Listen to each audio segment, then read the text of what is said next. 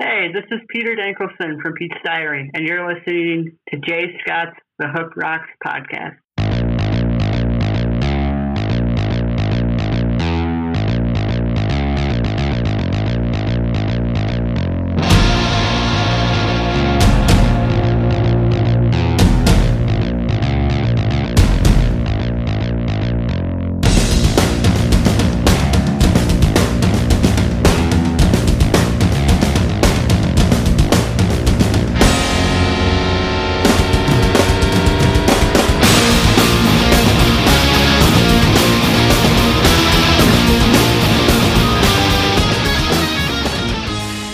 Good evening, everybody. What's going on? How you doing? Hope everything's doing well, or everybody's doing well. Everything's going well. I'm looking out the window right now at 7 inches of snow on the ground, and it's minus 14. The wind chill is minus 30, and it's snowing. And just wondering what time I'm going to go to the beach at this point. But our next guest sent me a picture of her view this morning, which was the beach in Southern California. So I'm dreaming of California mountains and the beach. And we welcome back frequent contributor to the Hook Rocks podcast, future Livestream co-host, Ms. Christy Eagle. What's going on? Hi, Jay. It's awesome to be back, and thank you so much for having me again. And I'm really sorry that I sent that picture of the beach this morning. I would like to say that it's cold and miserable, but it's not 30 below here. It's about 65, 70, and it's absolutely beautiful. I'm sorry. Yeah, we've got a few months left to before we're enjoying good weather. But you know, the good thing is that the half of winter is over here in Chicago. We got another half left. We do have a freeze up here over the next week, which should drop the temperatures in the teens and lower. And then we're supposed to get a warm up into the mid 30s and low 40s, hopefully, keeping our fingers crossed. And that's just what we're going to do. Chicagoans are who we are. And you guys are tough, you know? Yeah. I mean, it's, you know, you're going to go out there and have a snowball fight later, right? I'm not, but I'm sure people will. My favorite quote was a friend of mine from Nashville, Tennessee. She was coming up here one time to visit some family, and it was snowing. It was like almost blizzard-like. And she texted me, and she's like, what's with people in Chicago driving 70, 80 miles an hour in the middle of a blizzard? I'm like, because we've been driving in that since we were 16. You know, we've been used to it. This is no big deal. You know, it's just another day. Yeah, it's just another day in Chicago. I got to get somewhere, and you're in my way. Go, move over, pull over, or drive faster. The weather has no bearing on how fast I drive. Now, when it rains in California, I've experienced that. When it rains in California, it is like people forget how to drive. They're like, "Oh my God, there's water on the road. What do we do?" It's a little nutty. Yeah. So they're either speeding or they're either doing 10 miles an hour. So it's like, Yeah. I suggest wait a couple hours before driving after the rain in California, because what happens is all the oil comes to the surface after the first 20 minutes of rain, and it's like slip and slide out there. So, well, that's how it is anywhere. Anywhere you go in the United States, it's like that. But that doesn't mean you go 10 miles an hour. So yeah, I know. There's a lot of problems here now. But, fortunately, it only rains like once every 3-4 years here, so we're okay. And then when it rains, you shouldn't be driving anyway because of all the sinkholes and mudslides. Mudslides. I saw that one picture of, was it Highway 1 up near San Francisco, near Big Sur, or Big Sur, rather. And I was like, it rains and the road gets taken out. Sinkhole. Yeah, it was a big one, huh, too. It was like massive. So. Oh, yeah. Yeah, well, every place has its ups and downs, Yes. What can you say? Like to welcome everybody back in, obviously, to the Hook Rocks latest episode. Hook Rocks, now part of Pantheon Podcast, and you can check them out at pantheonpodcast.com. Got some great fellow podcasters out there, like Shout Out Loudcast, Tom and Zeus. They're and great. Decibel Geek as well, and also the acclaimed author Martin Popoff, who I hope to at one point have him on the show. So I got to start working on that because he's a really interesting dude. So very cool. Our topic. Congratulations on that, by the way. I wanted to say before we get in there, it's a big thing, everybody. So shout out, Yeah, I am really excited, and I just love the platform, and I love the networking, and I got to get more involved in it. I obviously had the health issue in December, so I kind of got stalled and to really kind of diving in. And then January I was playing catch up, and of course I'm busy posting 3 episodes a week and recording episodes before they air, and also doing my real life job. So it's really difficult, but I'm I got to start. Kick ass, Jay. I'm 9 episodes behind, as you pointed out to me, and I'm so embarrassed. Yeah. But, there's not a harder work. There's nobody working as hard. Well, maybe, but I see you work your ass up on this podcast, quite frankly, and it really is paying off. And you do a great job. And I think the response that you're getting, I don't know, from my perspective, is pretty outstanding. Yeah, no, it really is. And thank you very much for the kind words. It's, it is a labor of love. I do like talking rock music, whether it's bringing on new bands that people get a chance to discover and have people learn more about them, whether it's great discussions like the one we're going to have today and the ones we've had in the past, or talking like, bands like Dokken or Led Zeppelin or whoever, or whatever discussion we want to have. There's always that fun commentary discussion. Sometimes it's not fun. Sometimes it's pretty serious because it is about things that do affect the music community. And then there's also the interviews of legacy artists, like we just welcomed in Dean Castronova this past week. We've had Glenn Hughes on. Todd Kearns was on. Todd Dammit-Kearns was on earlier back in January. Joe Satriani, George Lynch, and those are going to continue as well, and we're going to keep doing stuff. We're going to probably be adding in a new segment like once a month where I'm going to just do a whole bunch of album reviews one day.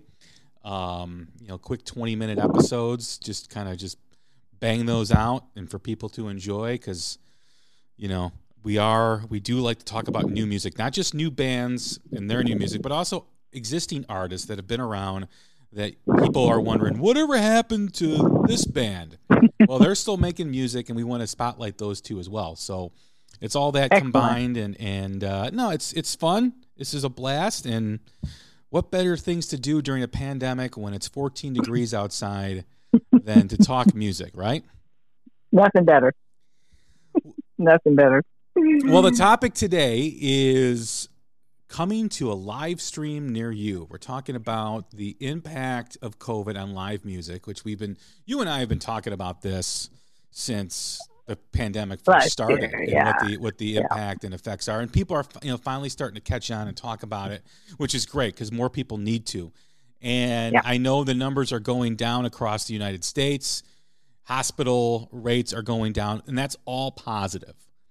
I just have a feeling that we're not done yet. And I have a feeling that these numbers that are coming out, I think they're probably going to spike up. I'm prepared for them to spike back up. And I hope they don't, but just based on history and based on what's been happening, it's almost a foregone conclusion that it will. Now, how much it will, that's still yet to be determined, and we don't know what fully that'll what will happen as a result of that. There's also talks about these mutant strains that are slowly starting to creep into infections, and where does that go? I know there's the vaccines that are out there.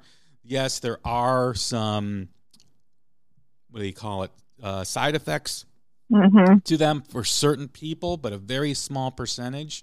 I know there's the Johnson & Johnson vaccine that's coming out that supposedly is one shot, and it's got like a 99% or 98% or a very high percentage. I shouldn't quote percentages without having it in front of me. What's that comment? 99% of statistics quoted on the spot are fake. So there's a lot of promising things out there. The Johnson & Johnson vaccine also claims to be resistant to any mutant strains too as well. So there are good things happening. But as it relates to music and when things are going to get back to normal, I think we're still ways off, and I think that we're still in that part of the conversation where we don't know what the future is going to be. We know concerts have been canceled for the foreseeable future, and we're talking late fall into next year at the earliest. There will probably be some festivals over the summer in certain states that will have live music, but there's also another thing that a lot of people are not talking about, and that's after concerts start coming back. Will crowds come back? Will people want to come back?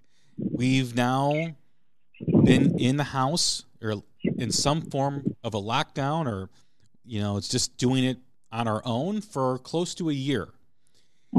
And we've seen the death totals, we've seen the case totals, we've seen all that happening, and you can bet that there's going to be people that are going to be hesitant for a long time to go back to a live show. And what does that mean, folks? What does that mean? So, sorry I'm being long-winded here, but what that means that the amount of guarantees are going to be lower for artists because they don't know how many people are going to be back in theaters, in auditoriums, in arenas.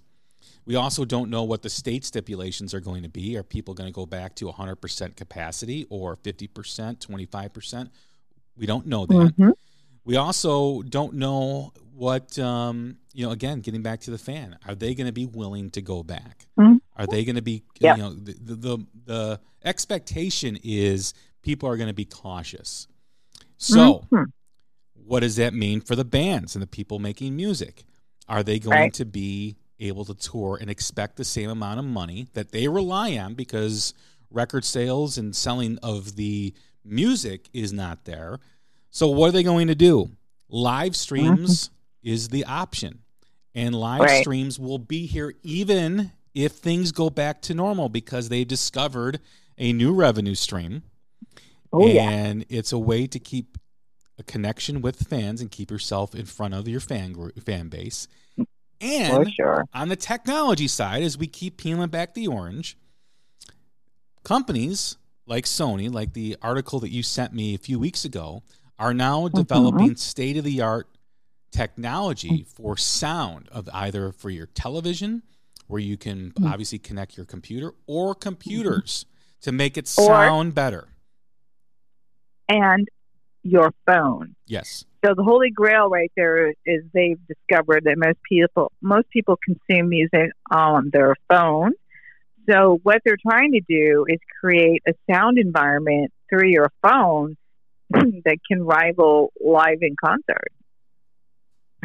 That's amazing. So, yeah, I know. I'm like, what?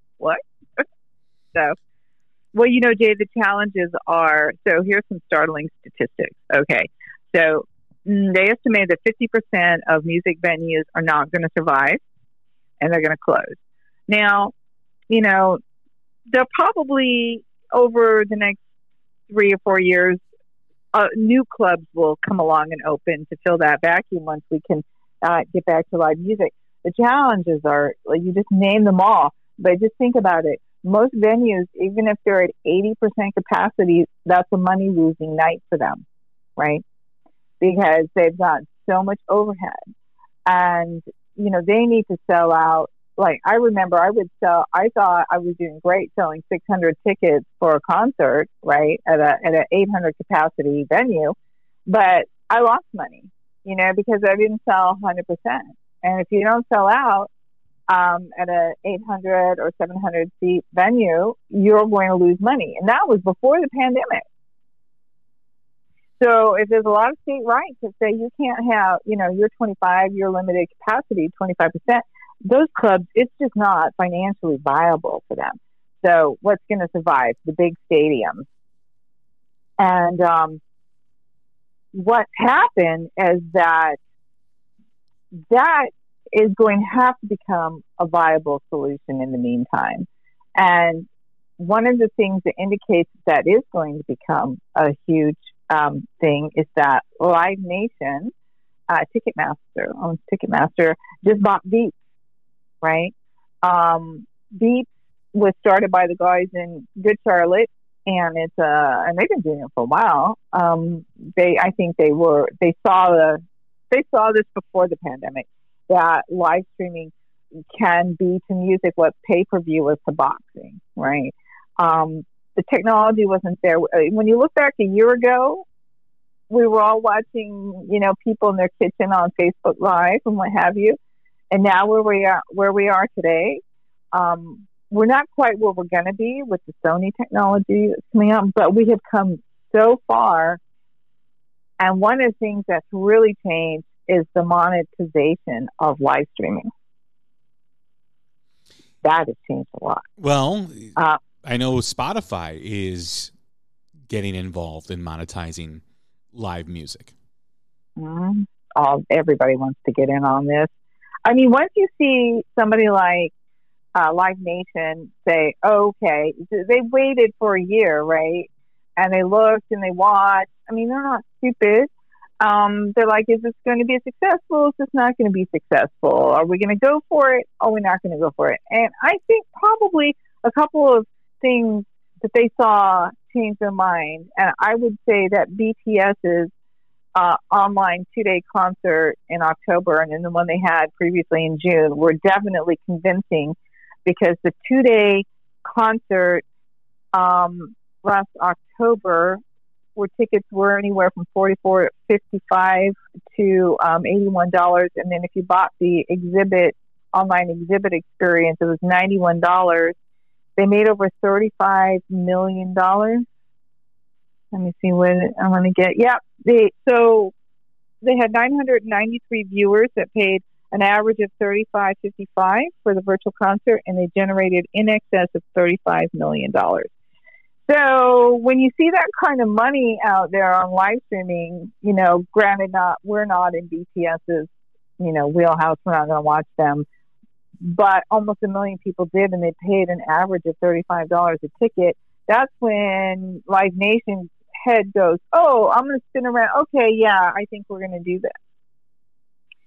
So they made money. But when I was doing my research for this podcast today, a lot of just regular average Joe bands that are out there doing live streams, either on YouTube or Vimeo or Twitch, it's kind of a break even, or they lose a little bit of money right now, because it is kind of hard to monetize and hard to get people to come and buy a ticket.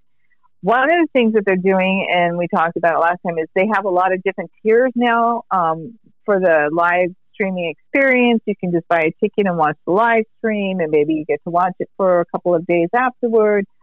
Or you can buy a T-shirt package or a bundle with the T-shirt and the CD, or you can buy the VIP hangout with the Zoom before or after the show. So they're really being creative and trying to monetize it. And I have to imagine that if you're like a Blacktop Mojo or I'm going to watch These Wicked Rivers next weekend, I bought a ticket for $5, or what is that in pounds? It's a little bit more, but they're doing kind of a hybrid thing too, which is interesting. So they recorded a new song live, and then they're going to do a little bit of an acoustic set, but they've got interviews and they've got behind the scenes, and then they're going to be offering merch, and they're going to have a tip jar. So I think they're thinking, like, let's go ahead and do this and put the effort and the money into it, because it's not easy to get all that professional equipment. It's not cheap to look and sound good when you're live streaming and have the bandwidth to upload. So there's some cost to go into it, and hopefully they're thinking they can make it up on merch.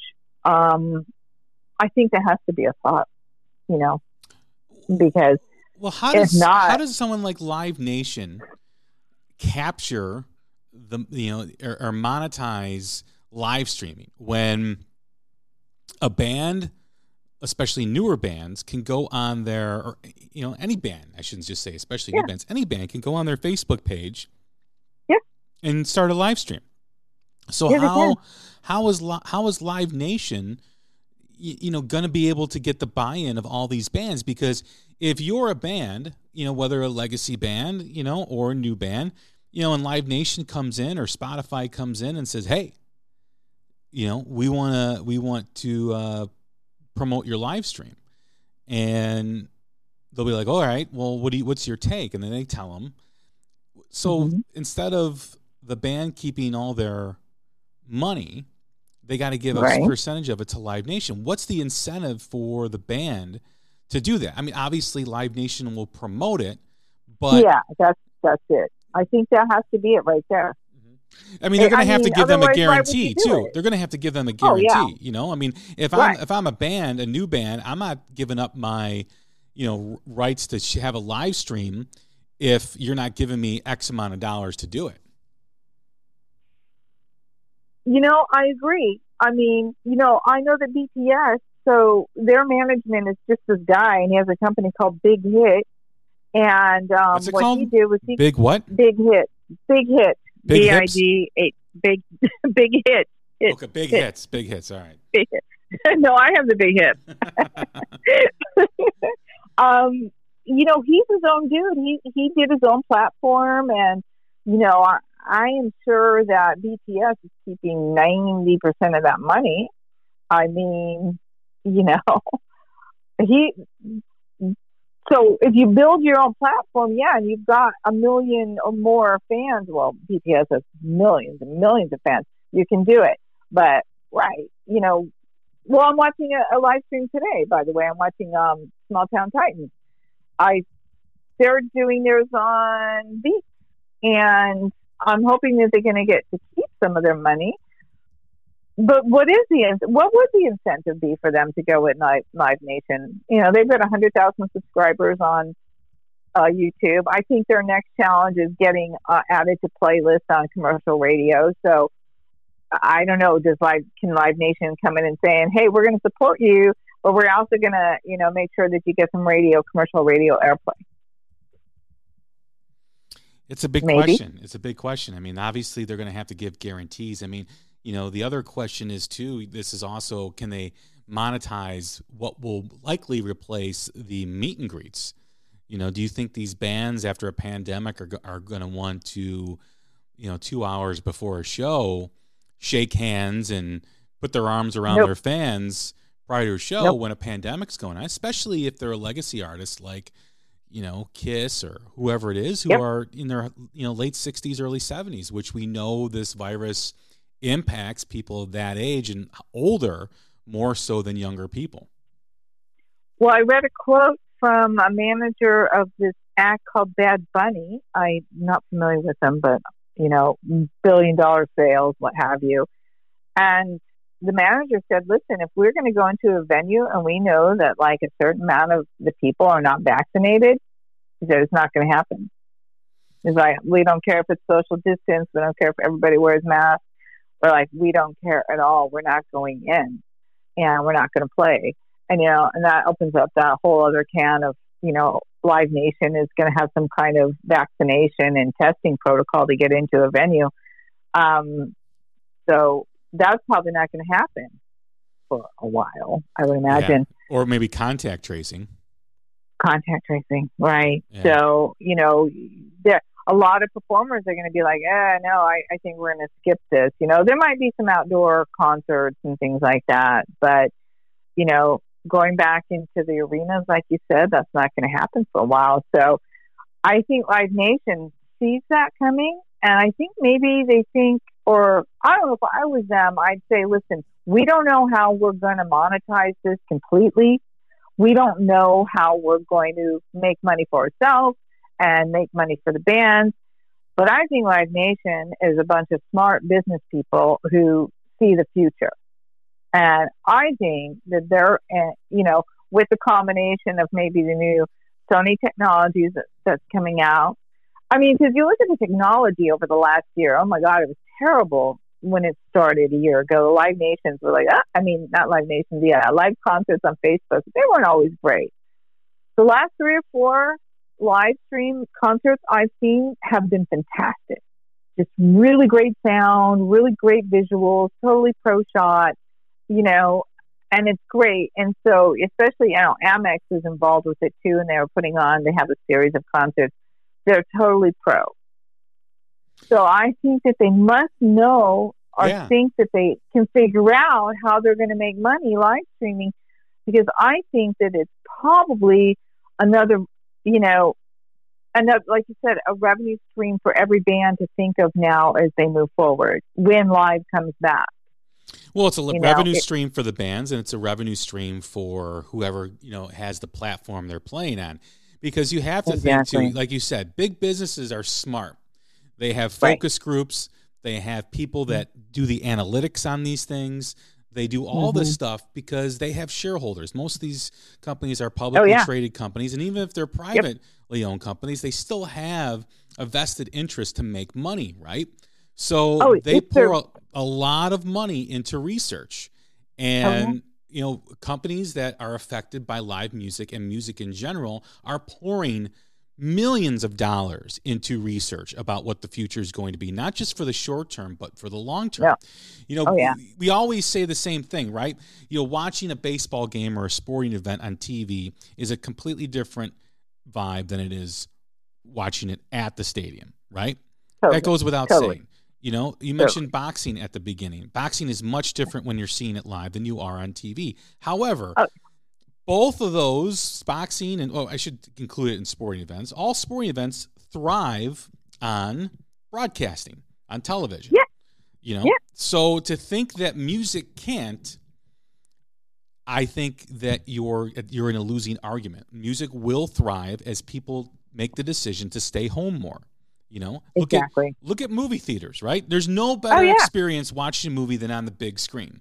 Okay. Agreed. Have there been new movie theaters opening up over the last 5-6 years? No, not really, because of Netflix, right? Because of the platform, the ability to stay home and watch something.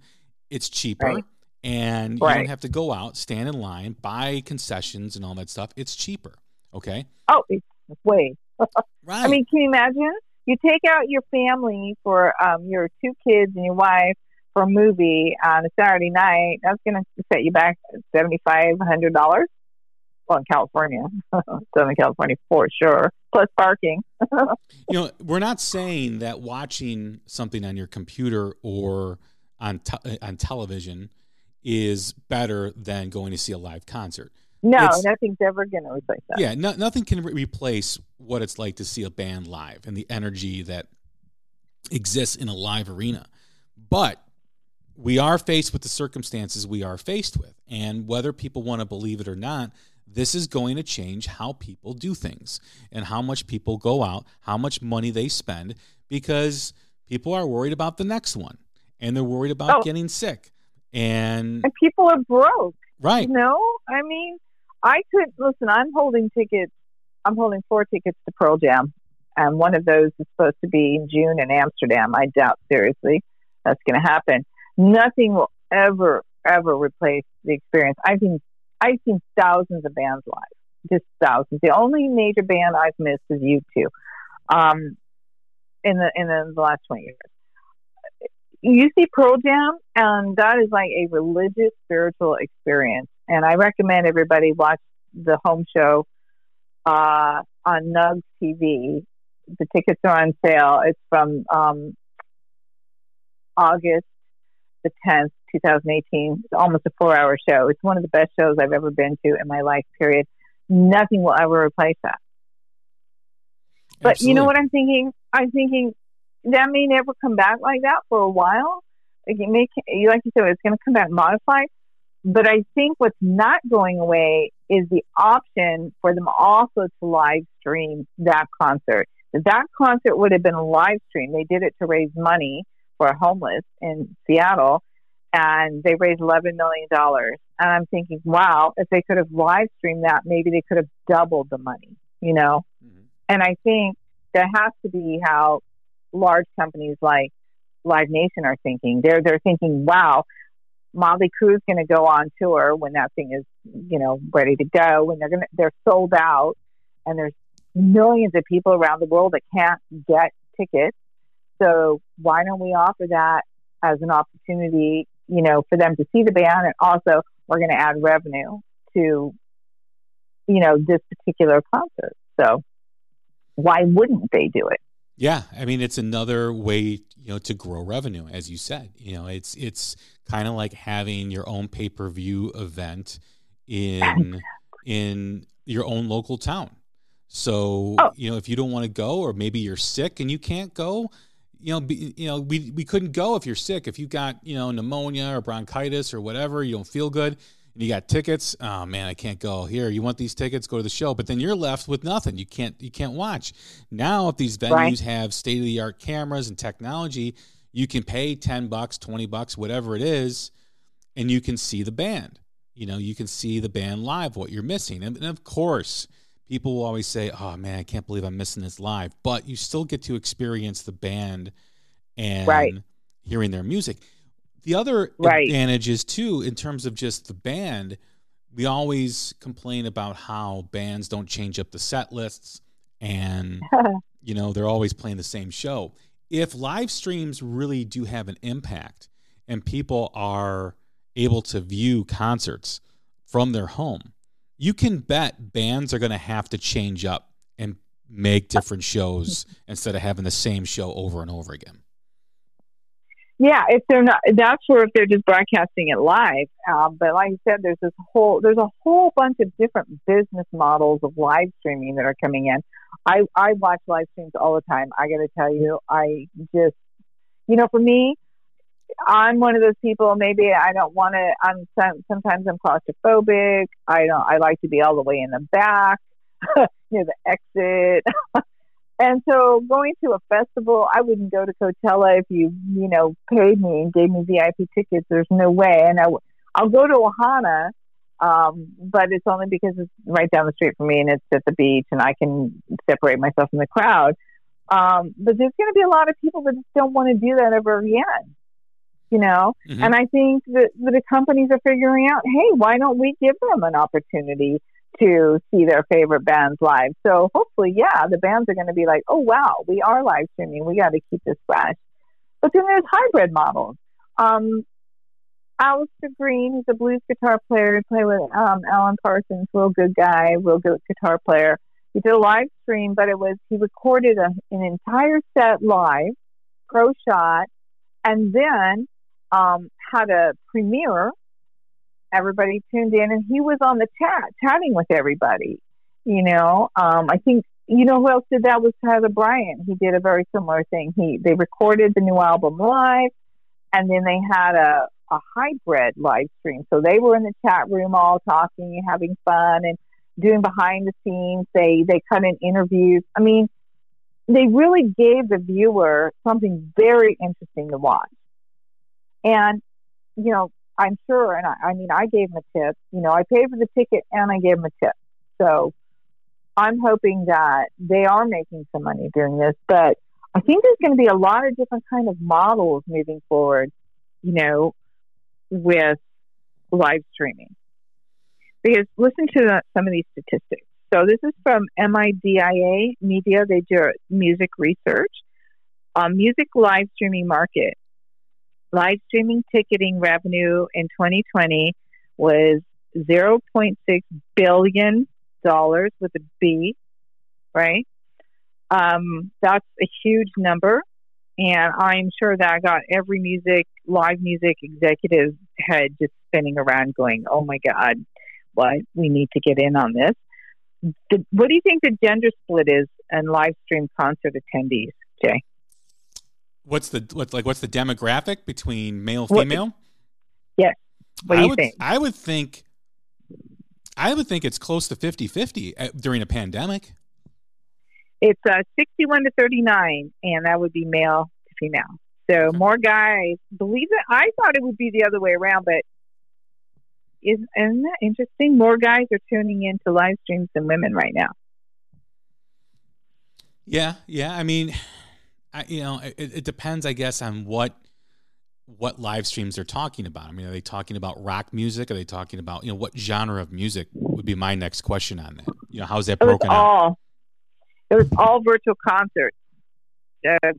Reporting included revenue forecast and vendor mapping. So this was, in general, everybody in one bucket. But they did say that paid attendees of Niall Horan live stream, 135,000, right? 5 million total attendees of, do you know who Dua Lipa is? She's a I guess it's electronic music. I don't know exactly. I mean, it's something that I wouldn't pay for, but 5 million people did, and that's a lot of people. I mean, I mean, I think any band would be super excited to have those kind of numbers, Where the heck did that go? Well, when you also think about how boxers get paid on pay-per-view events. Right. Think about how much money Mike Tyson and Roy Jones Jr. or whoever, walks away from, a boxing match, 25, 30, 45, $50 million, I mean, and that's the other thing too. You mentioned people can't go. What about people overseas in other countries who, oh God, who's the band's not going to be touring this area of the world on this tour? I mean, I mean, you're right. I mean, it opens up so many avenues. So that's why that reason alone, the money to be made, the revenue to be made, it's here to stay. It's not going anywhere. And, what does that mean too as well? Does that mean bands, because they've got the guarantee of the pay-per-view or the live stream, you can now do less dates, especially for an older band that's, like I said, older 60s, early 70s. Instead of them doing 50 tour dates, they're doing 25, they're doing 30, and they're making their money up on the live stream. Or, with a new band. I mean, think about a new band. We talk about the new rock scene being global, right? Because you can release your music. You can be in New York, you can be in Chicago, California. You can release your music in those cities, and you can touch everybody in the country, everybody out of the country in different places. So that really is the same philosophy. You have a live show of a band that you found because you're on the Hook Rocks Twitter feed or you're on Christie's Twitter feed, and you see a new band that they were posting, and you know that they're not going to come to Athens, Greece, or Dublin, Ireland, or Vancouver, Canada, or heck, Portland, Oregon. They're not going to play there. Guess what? You pay $10, you can see a band playing in Appleton, Wisconsin, or Chicago, Illinois. So it is here to stay for that very reason. The money to be made, plus the footprint and the pull that you can get from a whole different audience. It may impact the bands negatively in the beginning as people are trying to figure it out, but this is a way new way. I shouldn't say that. This is a new way to make money. And if bands want to keep making CDs and music and albums, it's going to be here to stay. It's not going anywhere. Oh, absolutely. No, and I watched this live stream on Facebook. They do it on their YouTube. Marissa and the Moss, like once a month, they do a Saturday night for them, and it's 12 noon for us, and or for me on the West Coast. And they're fun, and it's an acoustic, electric, and they have some wine, and they chat, and they're interacting with their fans. We're all in the chat together, and it's really fun. But what's come from that is they're doing that for free, but guess who pre-ordered their CD? Guess who gave them a tip? Guess who bought a beanie from them? And I think those are the peripherals, right? So it's not just even the music. It's reaching markets all over the world, and that you can also sell your merch to. You can sell vinyl.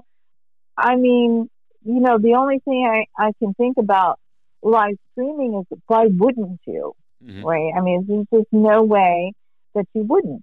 And so bands and so one of the things that's happening, because I think a lot of people think, hey, yeah, we're going to do this. I mean, that's a lot of money, over $500 million. You can't say no to that. And the thing is you're going to see more and more platforms available for the pay-per-view, for streaming. And they're going to be there. The bands are going to do it themselves. They're going to go through a vendor. They're going to have a sponsor like Amex or Harley Davidson. And that's also another way to do cross promotion. If you think about it, that's a great way for like Harley Davidson to reach people all over the world by, sponsoring somebody like Dirty Honey, right? So, I just see there's going to be more opportunities as time goes by. And this will be, in a year and we have this conversation, we're probably going to say, wow, they really kicked it into high gear over the last year. You can also do the option of what bands you want to see, right? So you have the 8:00 hour, which is 3 bands that you can choose from. You could choose one band out of the 3. And then at the 10:00 hour, you can choose a band playing on the West Coast, and you can see them too on the same night. So, and then you can get discounted if you and you can actually tour, quote unquote, air quotes are out on this tour that I'm talking about.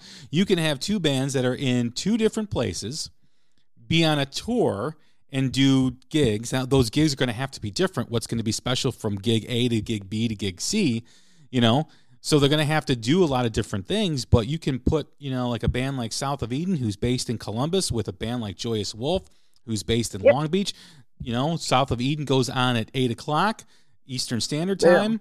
Joyous Wolf goes on at 8:00 Pacific Time, or whatever the case is, right? So you have that option to do that, and it's also, what else is going to come too is bands are going to be coming together, or studios are going to be renting out these warehouses or even old theaters to have these events, because you can, even if no one's in the crowd, they're still on a stage. They still have a pristine, sound quality. And if they want to go the virtual reality route, which I still think is a little bit ways off, especially with concerts, that's they need special equipment for that, and that costs more money. Plus, I just don't know how virtual reality would work with a concert yet. I need to, I know people have talked about it, but I think Livestream is pretty much the beginnings of what's to come. We're at the beginning stage. I mean, what we're doing is we're watching. We are at a time in history right now that we are actually watching this being born.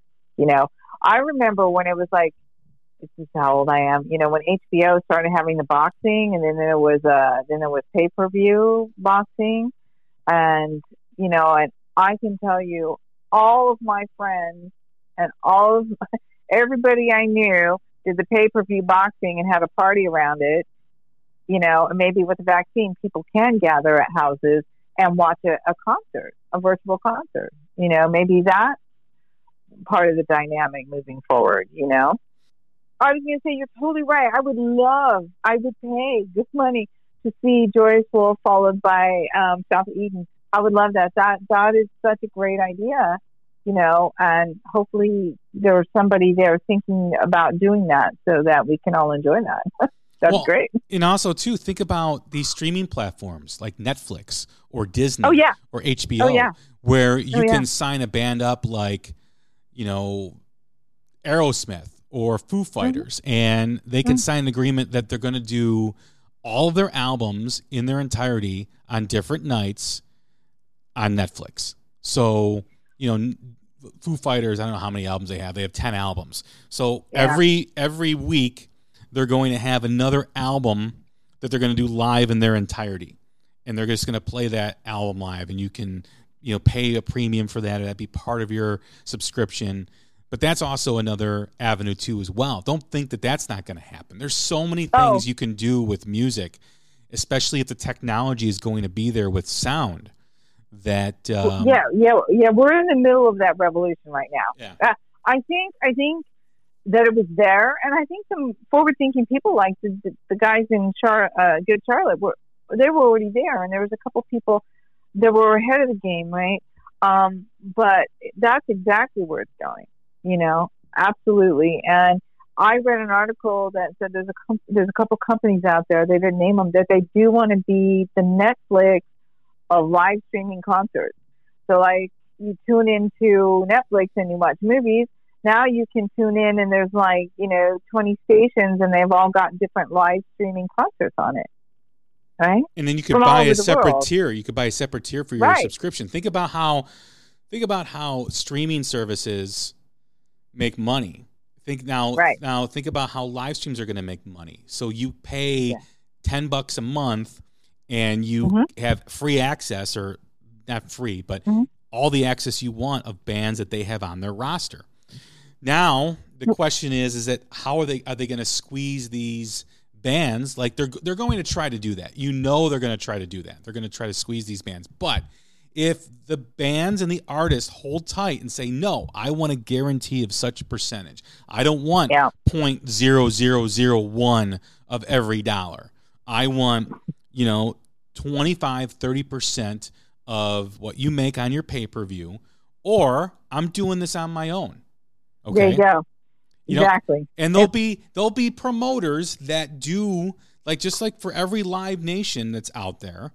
There's going to be 10 smaller market, quote unquote, smaller market promoters that take those bands that are not going to be on that platform because they're not paying that much out, and they're going to grab those bands up, and they're going to do that because the bands are going to hang on to more of their money. So the vultures will be out, like they always will be, but. Like the band, the musicians and the artists did not stand together against these streaming services, but they don't do anything to pour money into different platforms to get more money. That's yet to happen on a consistent basis. With this live music, they need to do that. They need to hold the line, because if they're going to do this and basically give their work away for free like they are on Spotify, and there's then nothing left for them. Follow. Stop begging me to go like your damn song on Spotify. All right? So do it yourself, man. Go look at Small Town Titans. They got their own fan club. They just hit 100,000 subscribers on YouTube. They're doing their own platform. They're doing their own live streams. Tonight they're doing the album front to back. It can be done. You can do it. And if you keep giving in to tech companies and big, large companies, and complain about it, I don't care if you want to give in to them. Don't complain about it, right? Don't say, oh, man, these streaming services don't pay any money or they make any money on live stream. Be creative, right? Bands in town, by the way, bands in town, there are going to be a ton of mid to small level players, right? And one of them is Bands in Town. I think they're actually not too small. Maybe they're medium at this point. They rolled out a subscription service, $10 a month, access to all their library. They're going to be doing live streaming. They've got blogging. They've got podcasting. They've got music. They've got newer bands. They have some legacy bands. But in June of 2020, the percentage of Bands in Town live stream listings that were ticketed, June of last year, 1.9. In November of last year, 40.7. Yeah, and getting back to one of the things you said also earlier in the conversation was bands are not going to go to these clubs and get on stage if they're not checking people for the vaccine. And obviously, Live Nation came out with something a few months ago about possibly demanding proof from concert goers if they've been tested within a certain period of time, right, or they've gotten the vaccine. Well, there's going to be a pushback with that because people don't want their medical records. They don't want to have to show their medical records and whatnot. And I totally understand that. That is personal, and you shouldn't feel forced to do that. But then there's contact tracing. And I know there's people that are against contact tracing when they say, oh, I don't want the government to know where I was and who I was around. I got a secret for all the people that think that. They already know. I know. They already know. We're being tracked on our phones. Tracked on your phones, tracked on your bank card, tracked in your car. You've got a GPS thing on the console of your car. Most new cars have it. How do you think that they know what streets you're passing?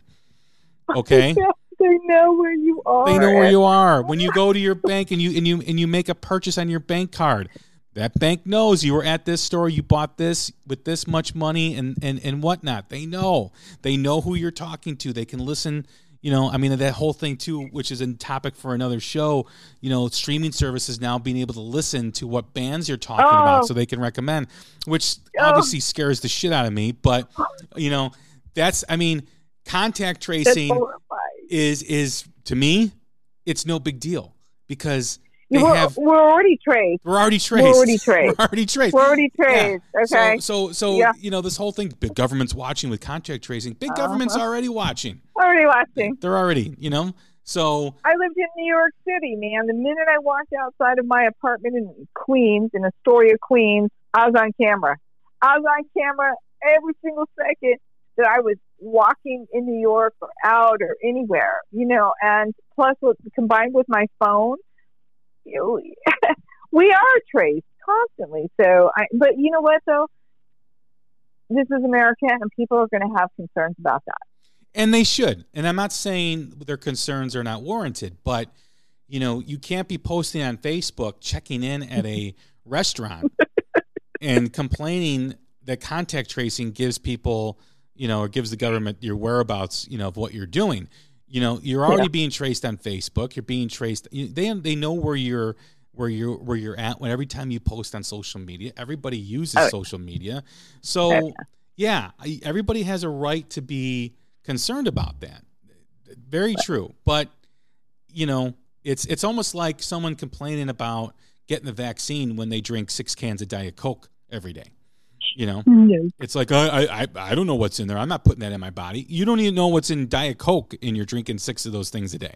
They call Diet Coke liquid cancer for a reason because of all the crap that's in it. So, it's just funny how people perceive things and what their perception is. But contact tracing to me, do I want to charm, the bell to go off on my phone every time I'm next to someone who's had COVID or been around someone who's had COVID? Absolutely, I want that. For me, that's my personal choice. Right, I agree, and and a lot of concert going is going to be up to personal choice, right? It's like, for me, I want to see live music again. Obviously, it's even if I'm at the back of the concert, whatever, I want to go. I'm going to get the vaccine. I'm not a real big vaccine person. I don't really get the flu vaccine. I haven't had the flu in like 25 years, so I don't really want that. But, everybody's going to have to decide for themselves, if you're in the music industry, if you want to go see a concert, if you're a performer, if you work in a venue, and listen, that goes back to employment law. My day job has been HR. So the question is, can employers require you to have a vaccine to come to work? So what if half your staff at the forum says, F it, I ain't getting no vaccine, and you have problems staffing events? We're dealing with that if we ever get back in the office, which I doubt it, by the way. I don't think that's ever going to happen again. But if we do, can we as an employer, can Live Nation require everybody that works for them to be vaccinated? I think, what did I see where a company was going to give their employees like $100 to get the vaccine? Each employee, if you get a vaccine, you're going to get an extra $100. Oh, wow, incentivizing. Yeah, so they're going to incentivize it before they demand it. If the incentive doesn't go over very well, then they're going to start demanding it. But can you legally? So I see lawsuits is what I see. Because of HR. I see people saying you can't make me get a vaccine. But as an employer, we can say yes, we can. We can require people to get a drug test to work. We can require you to get a vaccine. What if half the people that you have on your staff or that want to come back to work for you refuse to get a vaccine? Well, obviously they're not going to work. Staffing is like a huge problem in some of these places. Now that everybody's unemployed, you would hope that people like bar backs and door guards and security guards all get vaccines so they can work at these venues. But you never know, Yeah. You really don't. It's unknown. They say something like 40 to 60% of Americans are not interested in getting vaccinated. I just saw a stat today that that over 60% were. So I think that's changing. I think in the beginning, people were hesitant, but I think as time has gone by and people want to get back to some sort of normalcy, I think that's going to change. And I think if there's options out there with the vaccines, I think that's better for everybody. If somebody wants the Moderna, the Pfizer, or the Johnson & Johnson one, you have options what's better for you to do. So, I think there's been a small percentage of people who've had the side effects. We've all read about those, and everybody then automatically assumes that that's everybody's getting this, but it's not the case. No. I met with my infectious disease doctor because I had an infection in December, and I asked her about the vaccine, and without hesitation, she said there's more of a risk of what happens if you get COVID than there is of getting the vaccine. And that's all I need to hear, so. Yeah, so you're going to get it. Yes. My mom had a bad reaction, but after 2 days, she was fine. She got the Moderna. They have to go back for the next one. I'm looking forward to the Johnson & Johnson. But, there's a lot. I mean, the thing is, it's not mandated in America. So, but it is definitely a hurdle to getting back to live music indoors in arenas. I mean, the El Rey. I'm not going to the El Rey. I'm not going to the House of Blues in Anaheim, even if it opens, knowing that there might be a certain amount of people who really aren't vaccinated, right? Yeah. And that's where I'm going to say, well, you know what? I hope the House of Blues is going to live stream this because I really want to see Dirty Honey or South of Eden, whoever's playing. And I think for so many people, it is such an awesome option, right? I mean, people are paying up to $90 for a 2-day live, online ticket, right? So that's some real money. I'd pay probably $40. Have you watched any live streams, Jay? I have. What have you been watching? What do you think? I watched the South of Eden one and a couple other bands. It's hard for me because I go to so many concerts per year as you do. So there is a little bit of hesitation. However, as time goes by, I do want to see live shows. I do want to see live concerts, but I need to upgrade my sound system on my computer and in my house for me to really appreciate it. I really don't want to get too far into it because I don't have the sound system that will satisfy me. Right. So that's this is the key, right? And this is where some of the technology is holding people back because the number is only 9%. It was percentage of consumers that attended a live stream concert last year was only 9%. So that's pretty small. One of the things that's holding them back is that not every technology, like there are some platforms I cannot cast to my big screen. So I just moved, so everything's in boxes. So I'm gonna watch Small Town Times today on my laptop. But my laptop is a digital audio workstation, so it's got pretty good sound. But it's not going to be the same, right? I have a 60-inch TV and a surround sound and an equalizer, and so I can really dial in the sound. It's really important to me because I do a lot of audio engineering on the side. Is that I have to have that really great sound. So that is all dependent on the consumer, right? So they can broadcast in high def and they can, 5.1, whatever, surround the sound. But if you can't receive that, it's just going to not be enjoyable, at least for me. I guess some people could watch it on their phone or on their laptop and be okay with subpar music, but I'm not one of them, and it sounds like you're not either. Once you dial that in and you have the surround sound and you have the big screen, it really does change things, It's never going to be the same day, but it's for $20, I'm satisfied. I think I got my money's worth. I'm happy, and I don't walk away from it going, "Oh, that was a waste of money." I haven't said that yet, and I have watched live streams. I can't even. I was trying to list them all, but it was just kind of embarrassing. So I was like, okay, maybe I won't list all the live streams I've seen in the last year. But I would say I've watched 4 to 5 a week for the last year.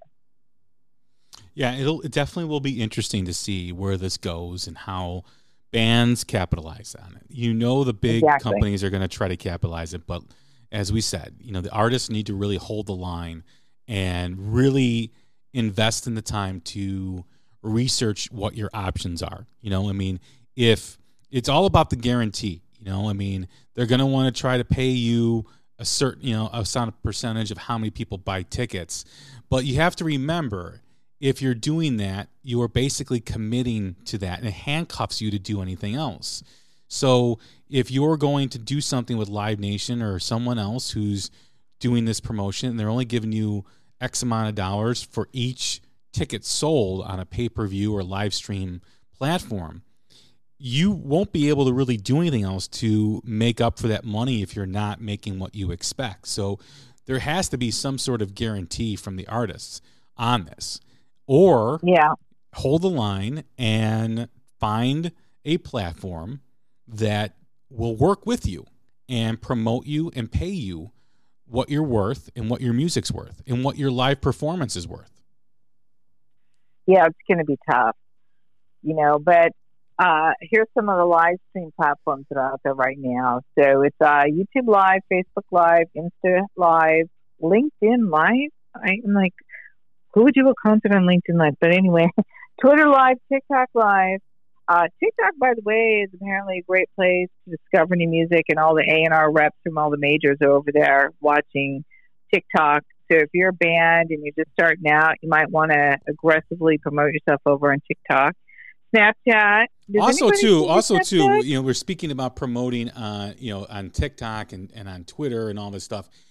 Bands that are listening, be careful with those that claim so many views or whatever on an automatic clip. You want engagements. You don't want automated stuff. You don't want that to be what someone's selling you on, because when you're scrolling through a feed and things start to play on an automatic play or clip or whatever, it's already, you're scrolling by it, it starts playing. Even though you're not listening and you're scrolling by it, it's a play.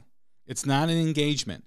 So be wary of that when someone tries to sell you on that, because that's not a true engagement. That's not what you want. That's not going to turn your music into money. Engagements are. Remember that. Yes. Right. Exactly. And there's a difference between followers and fans. Okay. Huge difference. You obviously want to grow your followers, but you want to convert them into fans. Fans will support you. What does support mean? Support usually means financial assistance. That is how you want to support your bands that you love. So always be thinking about engaging your followers to convert them to fans. That is the model. I keep pointing out Small Town Titans, and I think them and Blacktop Mojo, South of Eden, Joyous Wolf, I think those bands are doing really great. But I think two of them are on small labels, right? Or big labels. But here's the weird thing. Even when you're on a big label, you still got to take care of all your own business on social media. So if you're a band just starting out there, man, just really work on growing your own stuff and not worrying about the middleman. I watch tons of bands do their own live stream thing, and I paid for the ticket every time and given them a tip on that. So, it is definitely a way to go. Some other places you can stage it, Beats, Nugs. Nugs does a weird thing. Sometimes they're live, but they have a great catalog that they stream every now and then, or you can buy a subscription, and maybe you want to watch the Eagles from the Forum a couple years ago, whatever it is, and they've got the rights to that and they can show it. You can have a little concert on a Saturday night, even though it's not live. It was recorded live, right? Mm-hmm. Amex Live, that's a corporate sponsorship, and they're out there. I think they did Dua Lipa, and they did a show with Big Rec up in Canada, which was hilarious and fun, and that was at a drive-in, which is crazy. I watched something the other day, Fraser Taggart. I watched Fantastic Negrito do a live set, really, really good. Vimeo Live, Wowza, Unscreen, Bright Cove, The Cast. So those are just a few, and I have a feeling, Jay, it's going to proliferate as this gets better and easier. And so my conclusion is that live stream is here to stay. I think it's a new opportunity for business and bands to add to their revenue streams. And I think it's going to get better for the consumer as we move on. I agree. And that's a perfect place to end this part of this conversation, because I'm sure we're going to revisit this and continue this discussion as the year moves forward. And if there's new developments in live streaming and what's happening. I mean, I'm sure there's going to be news about this in the upcoming months.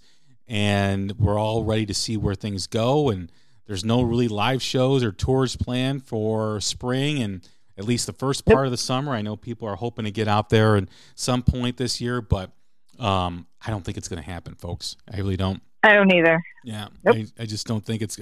I don't think, in my opinion, I think it's the earliest we'll see live shows is spring of 2022.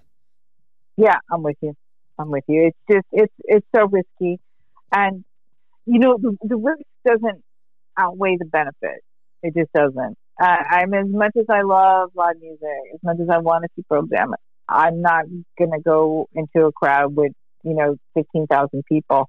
Not even if it was 5,000 people, even if it was 5. No, you get it down 50 people. No, I'm not. I'm not even comfortable with like 5 or 6 people I don't know.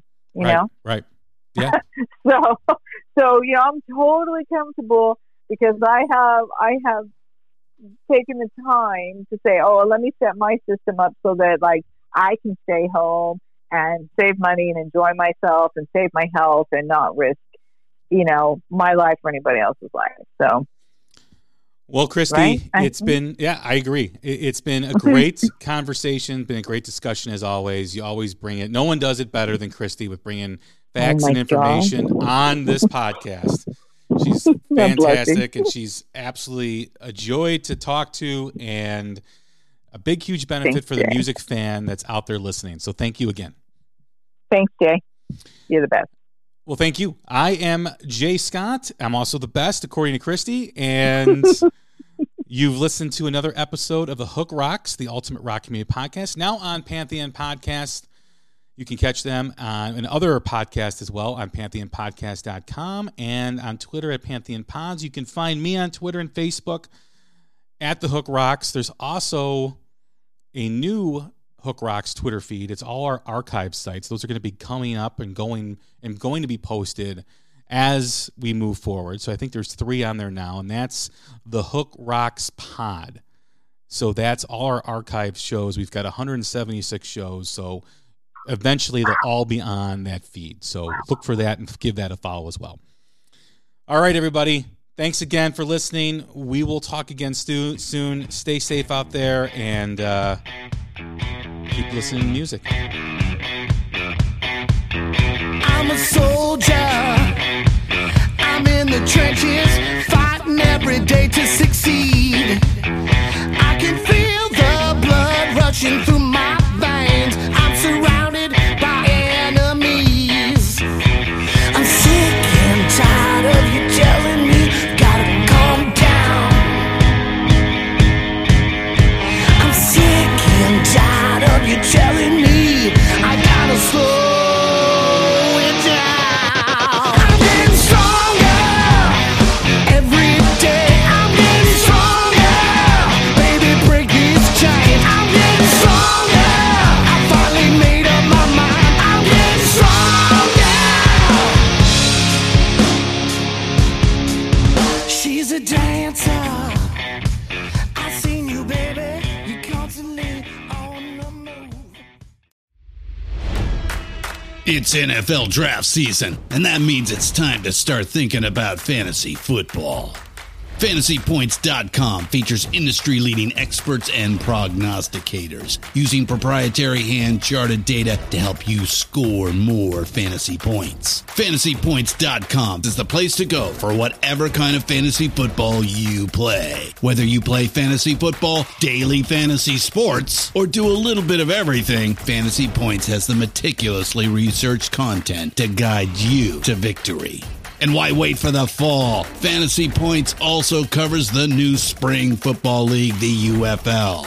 Join the guru, John Hansen, Scott Barrett, Joe Dolan, and other massive names in the fantasy football universe with an exclusive offer. Use code Pantheon for 15% off any Fantasy Points package, including the all-in package, with access to every article, tool, and data nugget that Fantasy Points has to offer. That's FantasyPoints.com and code Pantheon for 15% off at Fantasy Points. FantasyPoints.com, code Pantheon. Score more fantasy points.